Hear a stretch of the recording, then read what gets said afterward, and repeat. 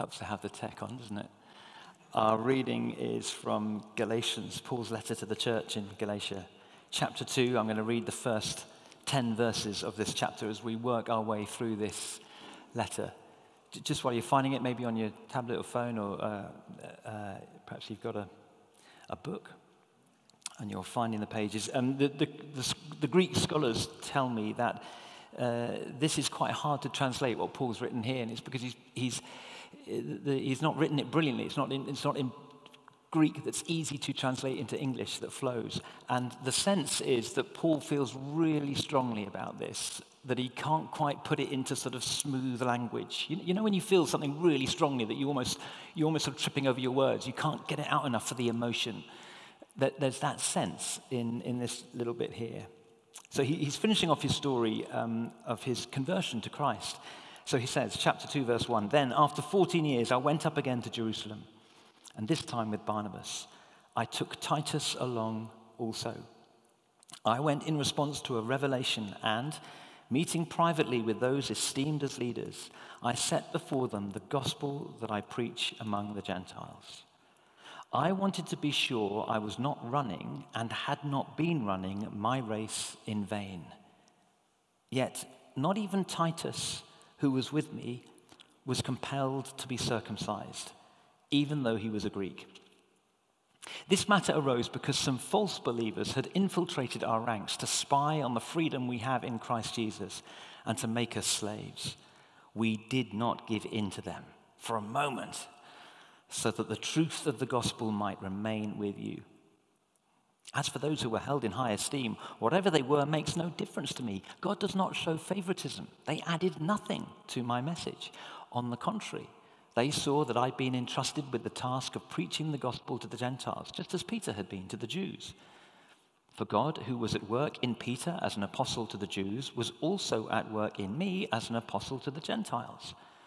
James, Cephas, and John, those esteemed as pillars, gave me and Barnabas the right hand of fellowship when they recognized the grace given to me. They agreed that we should go to the Gentiles, and they to the Jews. All they asked was that we should continue to remember the poor, the very thing I had been eager to do all along."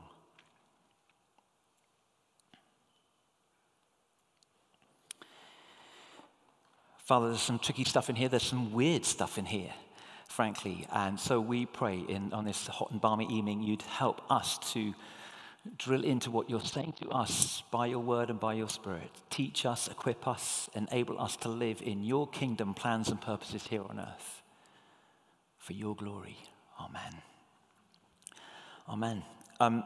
There was a joke that was told religiously every single Alpha course a kind of generation ago. And I'm guessing that Alpha, the Inquirers course that we invite people to do, I'm guessing that in this relatively new generation, you may not be familiar with the gorilla joke. I'm looking at blank faces, and I'm wondering whether I interpret that as a sort of permission to tell the gorilla joke. Would you like to hear the gorilla joke? Vigorous nods. Thank you, Kat. Checks in the post. So what it is that you need to know by way of understanding is that hard times have befallen both St Dionysius Parsons Green and also the London Zoo. And that has resulted in the fact that Will has lost his job and he's looking for work. Also, Joe as church warden, because it's just the church is in distress. So Joe Coleman is also, and his business has gone bad. So Will and Joe are looking for work. And it coincides with the fact that the gorilla at London Zoo sadly died. And so London Zoo are looking for a new gorilla. And Will and Joe, entrepreneurial to the last, they said, hey, why don't we sort of offer to dress up as a gorilla and then, audition for the part? So they think it's a great idea. So they go and audition for the part. And would you believe it? Will is appointed as the new gorilla of London Zoo. It's a joke. It's not for real. Will's off. You can imagine Will, he's researched the role. He really gets into this 100%. And so when he's shown his sort of enclosure with kind of his bed and where he picks up food and the sort of store of bananas and this rubber tube that he can swing on, he's in his element. So he's peeling bananas. He's kind of showboating for all the crowds. They're all drawn in. Absolutely incredible. And the swing. He loves the swing. So he's on the swing. He goes higher and higher with his banana, higher and higher. And so high that in his enthusiasm, he just loses his grip on the swing and flies off the swing and somersaults through the air to land with a great big clump in the neighboring enclosure, which belongs to the lion. The lion was asleep. But upon Will, dressed as a gorilla, landing in his enclosure, the lion awakes and draws a sleepy paw across its eye and sort of yawns. And as it sort of inspects this new arrival and trying to think when last it was fed, he begins slowly but surely to paw his way towards the gorilla. Will, who up until this point had been a consummate gorilla, loses his nerve. And from within his gorilla suit, he starts to yelp, "Help! Help! Help! Somebody! Get me out of here!" Whereupon, from within the lion, Joe's voice can clearly be heard saying, "Will, shut up or we'll both lose our jobs."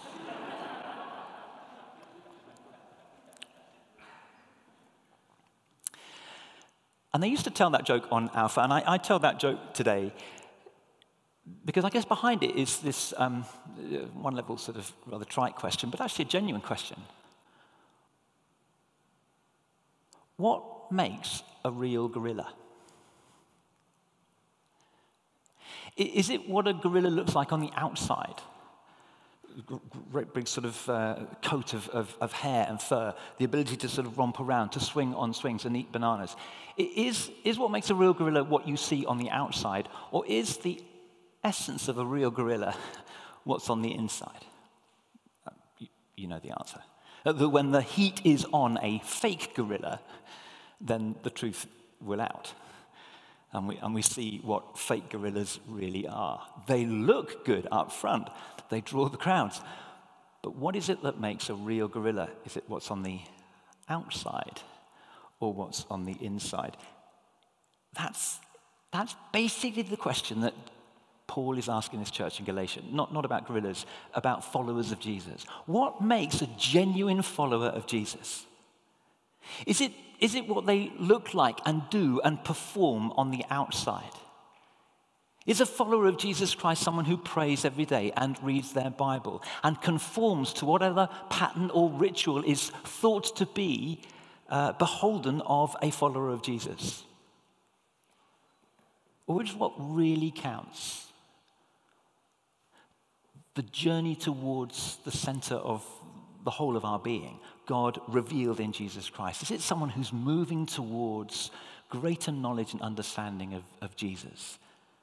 Someone who is in relationship with him?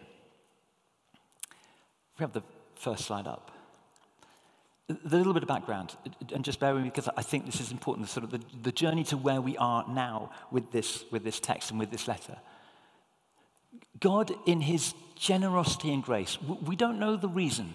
It's just his generosity and grace. He calls a group of people, Abraham and all his descendants. He says, "You are the guys." It could have been them. It could have been them, but it's you. And I want to live, as it were, amongst you, to be present in you as you move around the world. Interestingly, they weren't sort of set on a little island. They were right in the middle of the ancient Near East, A&E, the peoples and tribes of the known world then. To be a light, a beacon, an example of what it's like to know God. And God gifts them. He graces them with the law, Torah. We think of law as don't do this, don't do that. It's actually prescriptions to freedom. If you live like this, if you live like that, you will discover greater freedom. You will discover what it is to live in perfect harmony and relationship with me. So the law as gift and a sign for those people that they've been privileged by God. They've been blessed by God. And so the Torah contains various rules, various disciplines, if you like, various habits, patterns, like feast days and observing the Sabbath. This is the kind of thing that marks these chosen people out as blessed. Do this and you'll flourish. And also rituals, and also physical signs in the flesh, which is this reference here in Galatians to circumcision. So the first, or any newborn male was to be circumcised in the flesh, an outward sign in the body of the inner reality that this child has been privileged to be born into God's people. They belong as part of God's desire to bless the world. Interesting, of all the sort of signs that you'll eat in certain rules, you'll observe certain feasts, you'll have certain holidays, hard, I guess, to truly discern who is following them as closely as they might. I mean, did you actually rest on the Sabbath? Is that food actually set apart, or have you contaminated it with food that you're not meant to set apart? Difficult to know.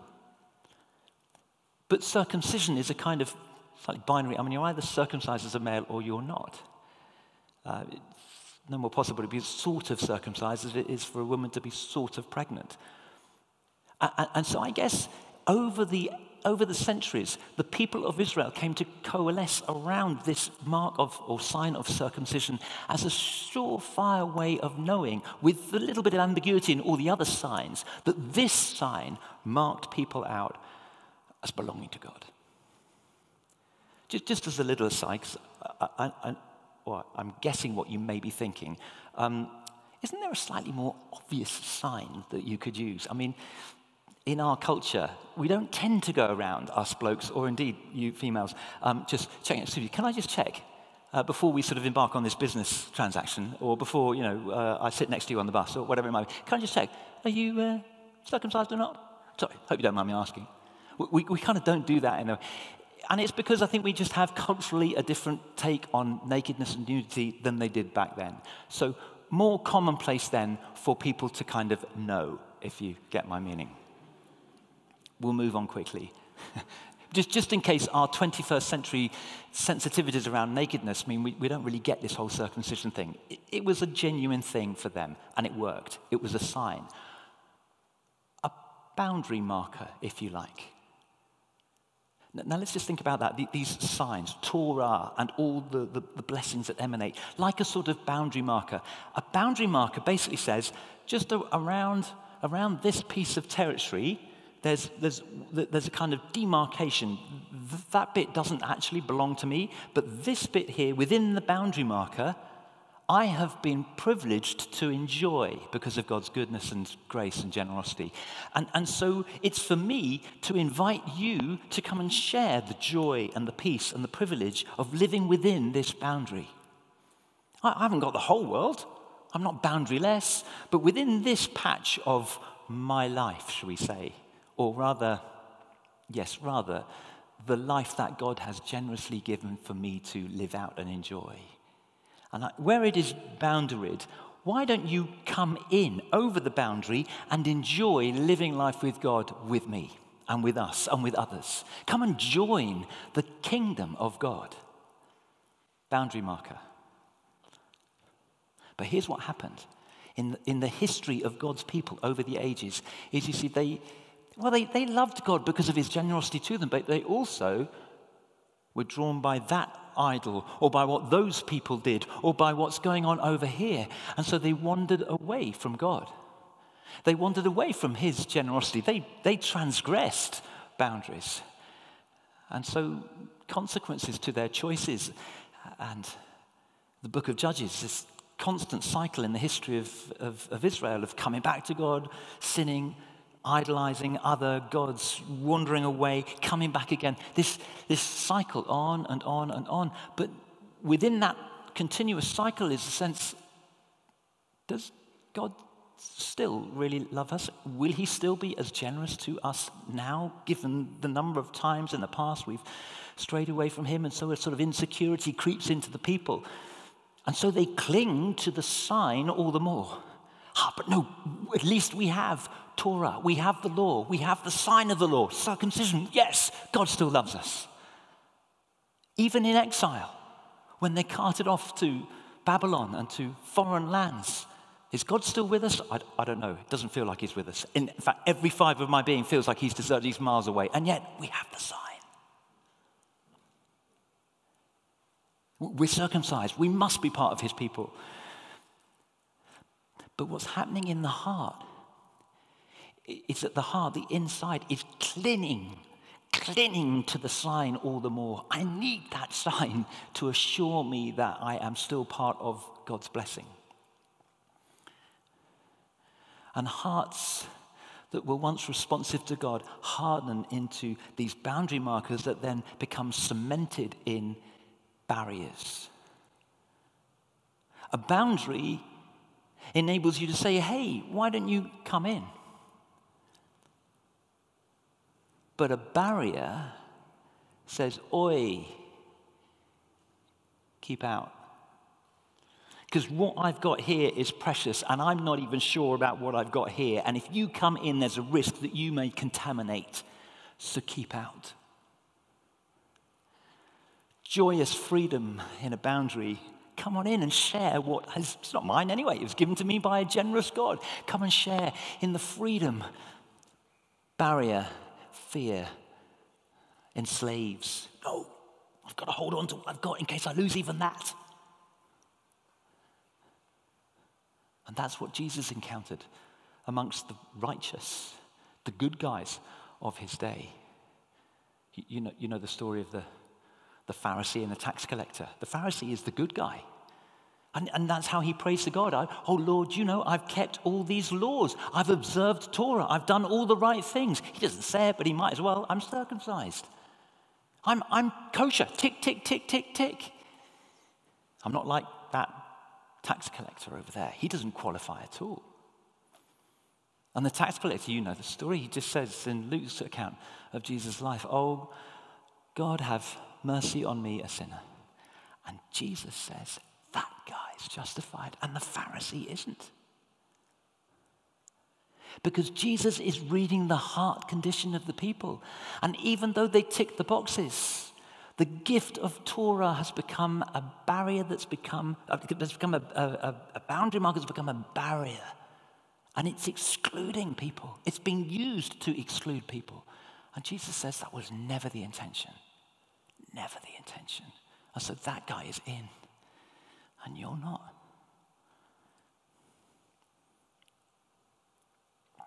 It's a wonderful line in John Ortberg's book, The Life You've Always Wanted. And he says the tragedy is that when Jesus lived this earth, he discovered that the righteous were more damaged by their righteousness than sinners by their sin.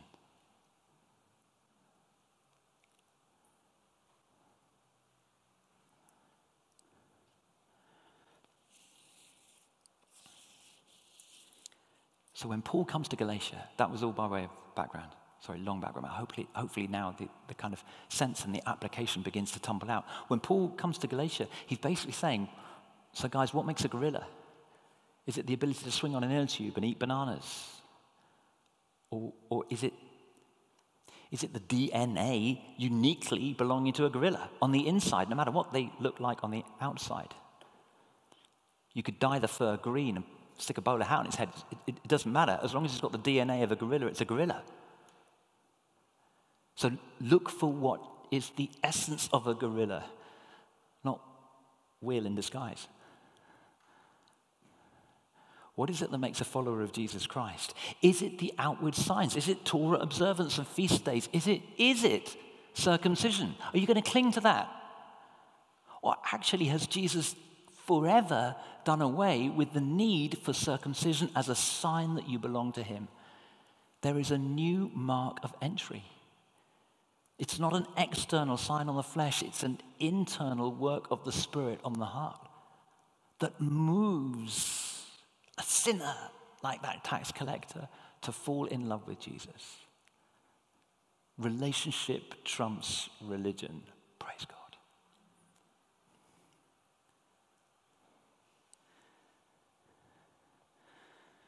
So Paul says, all the way through this letter, Will picked it up early on, verse 6 of chapter 1, I'm astonished that you're so quickly deserting the one who called you by the grace of Christ, because of this insistence on circumcision in particular. Look at verse 1 of chapter 3. You foolish Galatians. It's, in kind of Bible language, it's quite strong. Who has bewitched you? Before your very eyes, Jesus Christ was clearly portrayed as crucified. I'd like to learn one thing. He says, did you come into relationship with God through Jesus Christ by some other methodology? No, it was Christ by the Spirit, revelation. So why are you going back to box ticking? Look at chapter 5 and verse 2. Mark my words. So Paul would like them to mark his words.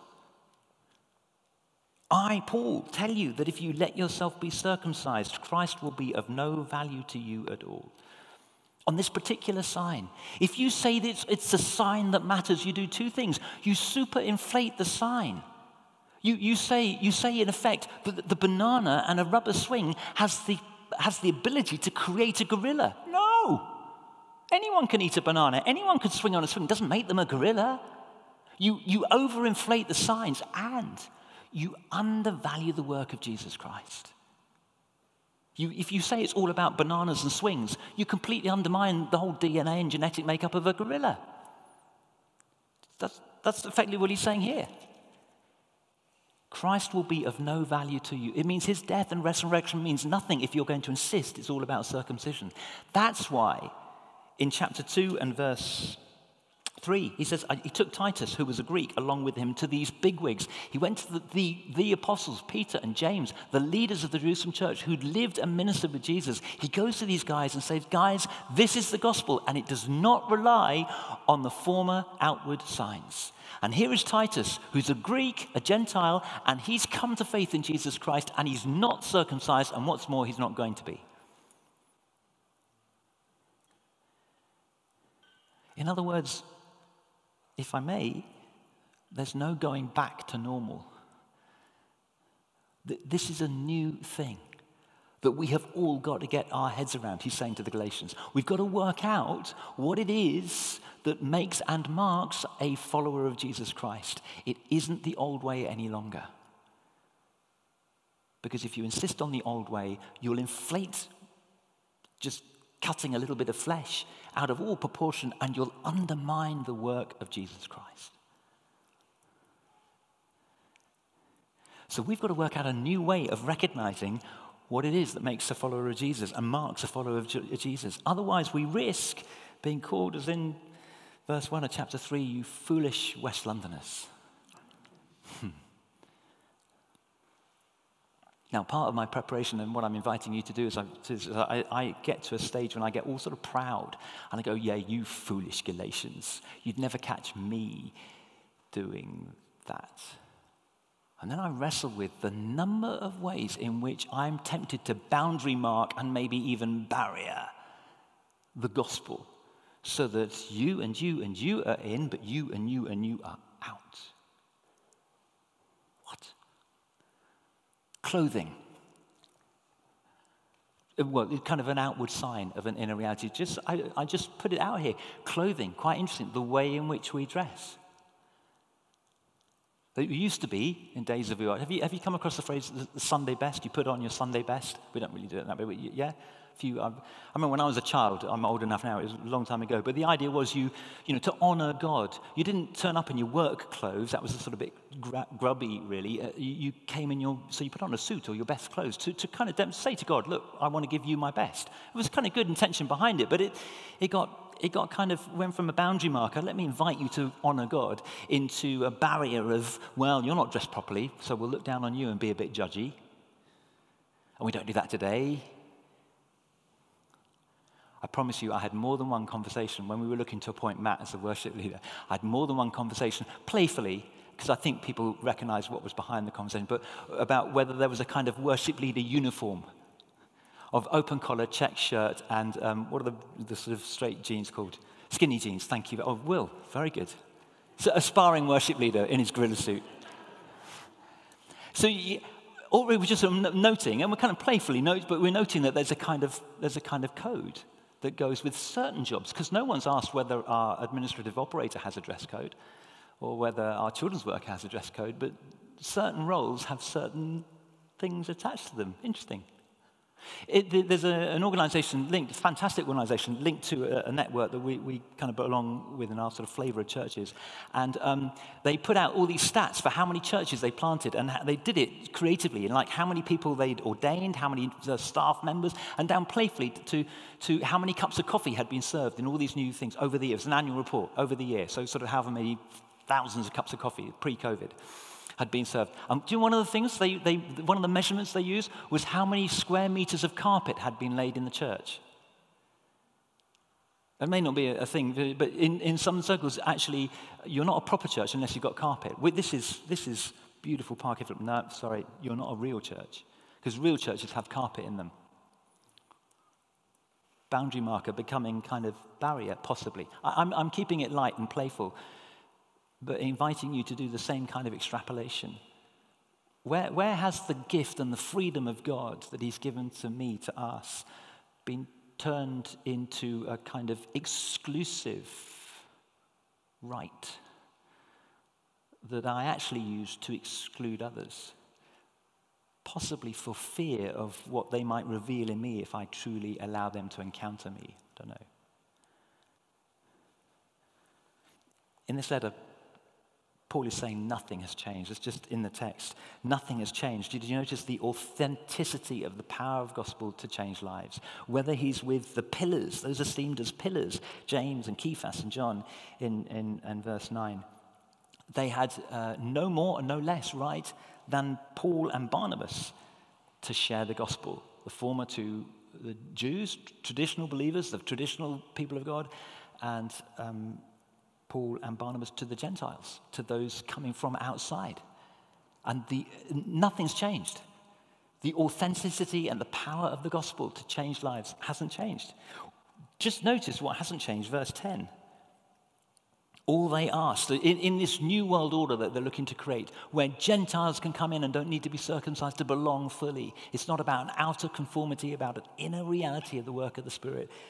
And all they asked was that we should continue to remember the poor, the very thing I've been eager to do all along. If you read cross-reference in Acts, it looks like Paul made the journey to Jerusalem because he was bringing a gift from the more wealthy churches that had been collected for the church in Jerusalem that was suffering intense poverty because of a number of famines that had taken place. So it's highly likely that Paul's in Jerusalem partly to meet the leaders, but also to bring a love offering from the other churches, because they were in severe poverty and suffering. And that's at the heart of what it means to be a Christian, to look out for brothers and sisters around our world, even today, who are not nearly as privileged or blessed in so many ways as we are. So nothing changes in that respect. Our commitment to, I think we're going to hear, certainly we've had a notice today, and you'll see on social media, that we're looking to launch a Crosslight a Crosslight Debt Advice Centre here. We've been partnering with the one in Hammersmith, and we're looking to launch one towards the end of the summer here. That's just an expression of what we believe God has always called the Christian church to do in terms of blessing the poor and those who are in some way disadvantaged. So nothing's changed, but in another, everything has changed. Paul is saying now, no, circumcision of the body counts for nothing. In fact, it's harmful in that sense. I'm not talking now about, I'm talking spiritually. I'm not talking about whether you make the decision for health reasons or whatever to circumcise children today, but or boys today. Getting into trouble here, but I'm talking about theologically. It makes no difference. In fact, it's potentially harmful in undermining what is truly at the heart of the gospel. So that's changed forever. And the work of the Spirit. That's what changes. So towards the end of his letter, and we'll come on to this in the coming weeks, but verse 16, so I say live by the Spirit, and you won't be tempted back to former ways. So let's, verse 25, since we live by the Spirit, let us keep in step with the Spirit. which was the thing this morning we had a rowing machine and got some kids, and we put a sort of heart rate on. We took their pulse and measured their heart rate. They were unbelievably too fit. They were two young lads, about 10. Their resting pulse was really, really commendable. As soon as I told them that they were going to, in front of the whole church, start rowing on a rowing machine, it jumped up to about 110 and kept that high. They were probably working double the effort and got nowhere. We sort of timed them for about 3 minutes, rowing away, heart rate going through the roof, getting nowhere. And then we just got the bouncy castle fan, and I've got a little sail, and we sat them on a skateboard, and just this fan to blow up a whole bouncy castle, it's pretty powerful, and it just blew them along the church. It was quite fun. It was great fun. So we thought, yeah, kite surfing, and we measured their heart rate, chilled. So loads of effort, and you get nowhere. Relaxing into the power of God, and you get carried along, and it doesn't burn you out. Kind of fun surface level, but again, if you do the work on that the rest of the day and during the week, we're called to be sailors, not rowers, as Christians. The outworking of this. How do I live by the Spirit? How do I live as a Christian? What does it look like? Well, I'm not just relentlessly just going the same old thing, which in a sense is the sort of security blanket of going back to normal. No, here is an opportunity for me to read the wind, to discern in a different way. Where's the wind blowing? Okay, let me hoist a sail to catch the wind so that I can be carried by God into this new era. So that we as the church can be carried by God into this new era. So that we can be the prophetic voice as his church in this community and in this city and in this nation and across the world. This is such a coming out of the pandemic, G7 summit, all sorts of other world gatherings. We're trying to work out, how do we do our economics? How do we do our politics? How do we care for the environment? How do we care for one another now that I've begun to notice my neighbor in a new way? And there's an opportunity for us to do that prophetically by not relying on the old patterns, but through the power and the inspiration of the Spirit, creating new ones. Amen? Amen. So don't be foolish, Galatians. Don't be foolish, West Londoners. It's the power of the gospel that Paul unequivocally is called to preach and to commend to others. And we live with the wind of the Spirit empowering that gospel message, new ways of being in our offices and networks and homes, whether we're working from home, occasionally going to the office, as we make those decisions, as we recalibrate life. Lord, how are you blowing me into new ways of being that glorify your name? Why don't we stand together?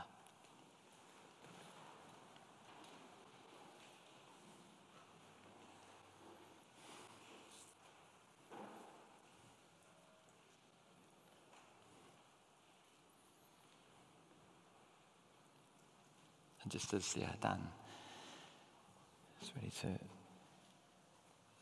to lead us by way of sung response, but for all of us,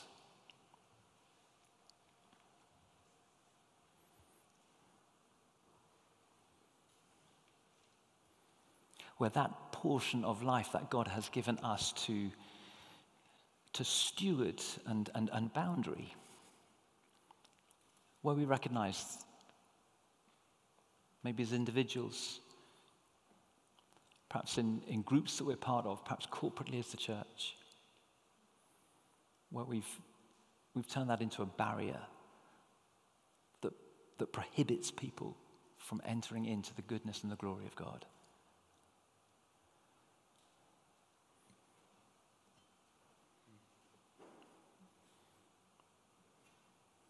And as we recognize that and maybe repent from it, as we look for the Spirit to soften hardened hearts, as we allow the Spirit to enable us to be inviters again into sacred spaces where we work and plan and execute and plans and dreams and goals, that the Lord would lead us to men and women of peace that we can partner with, work with, dream with.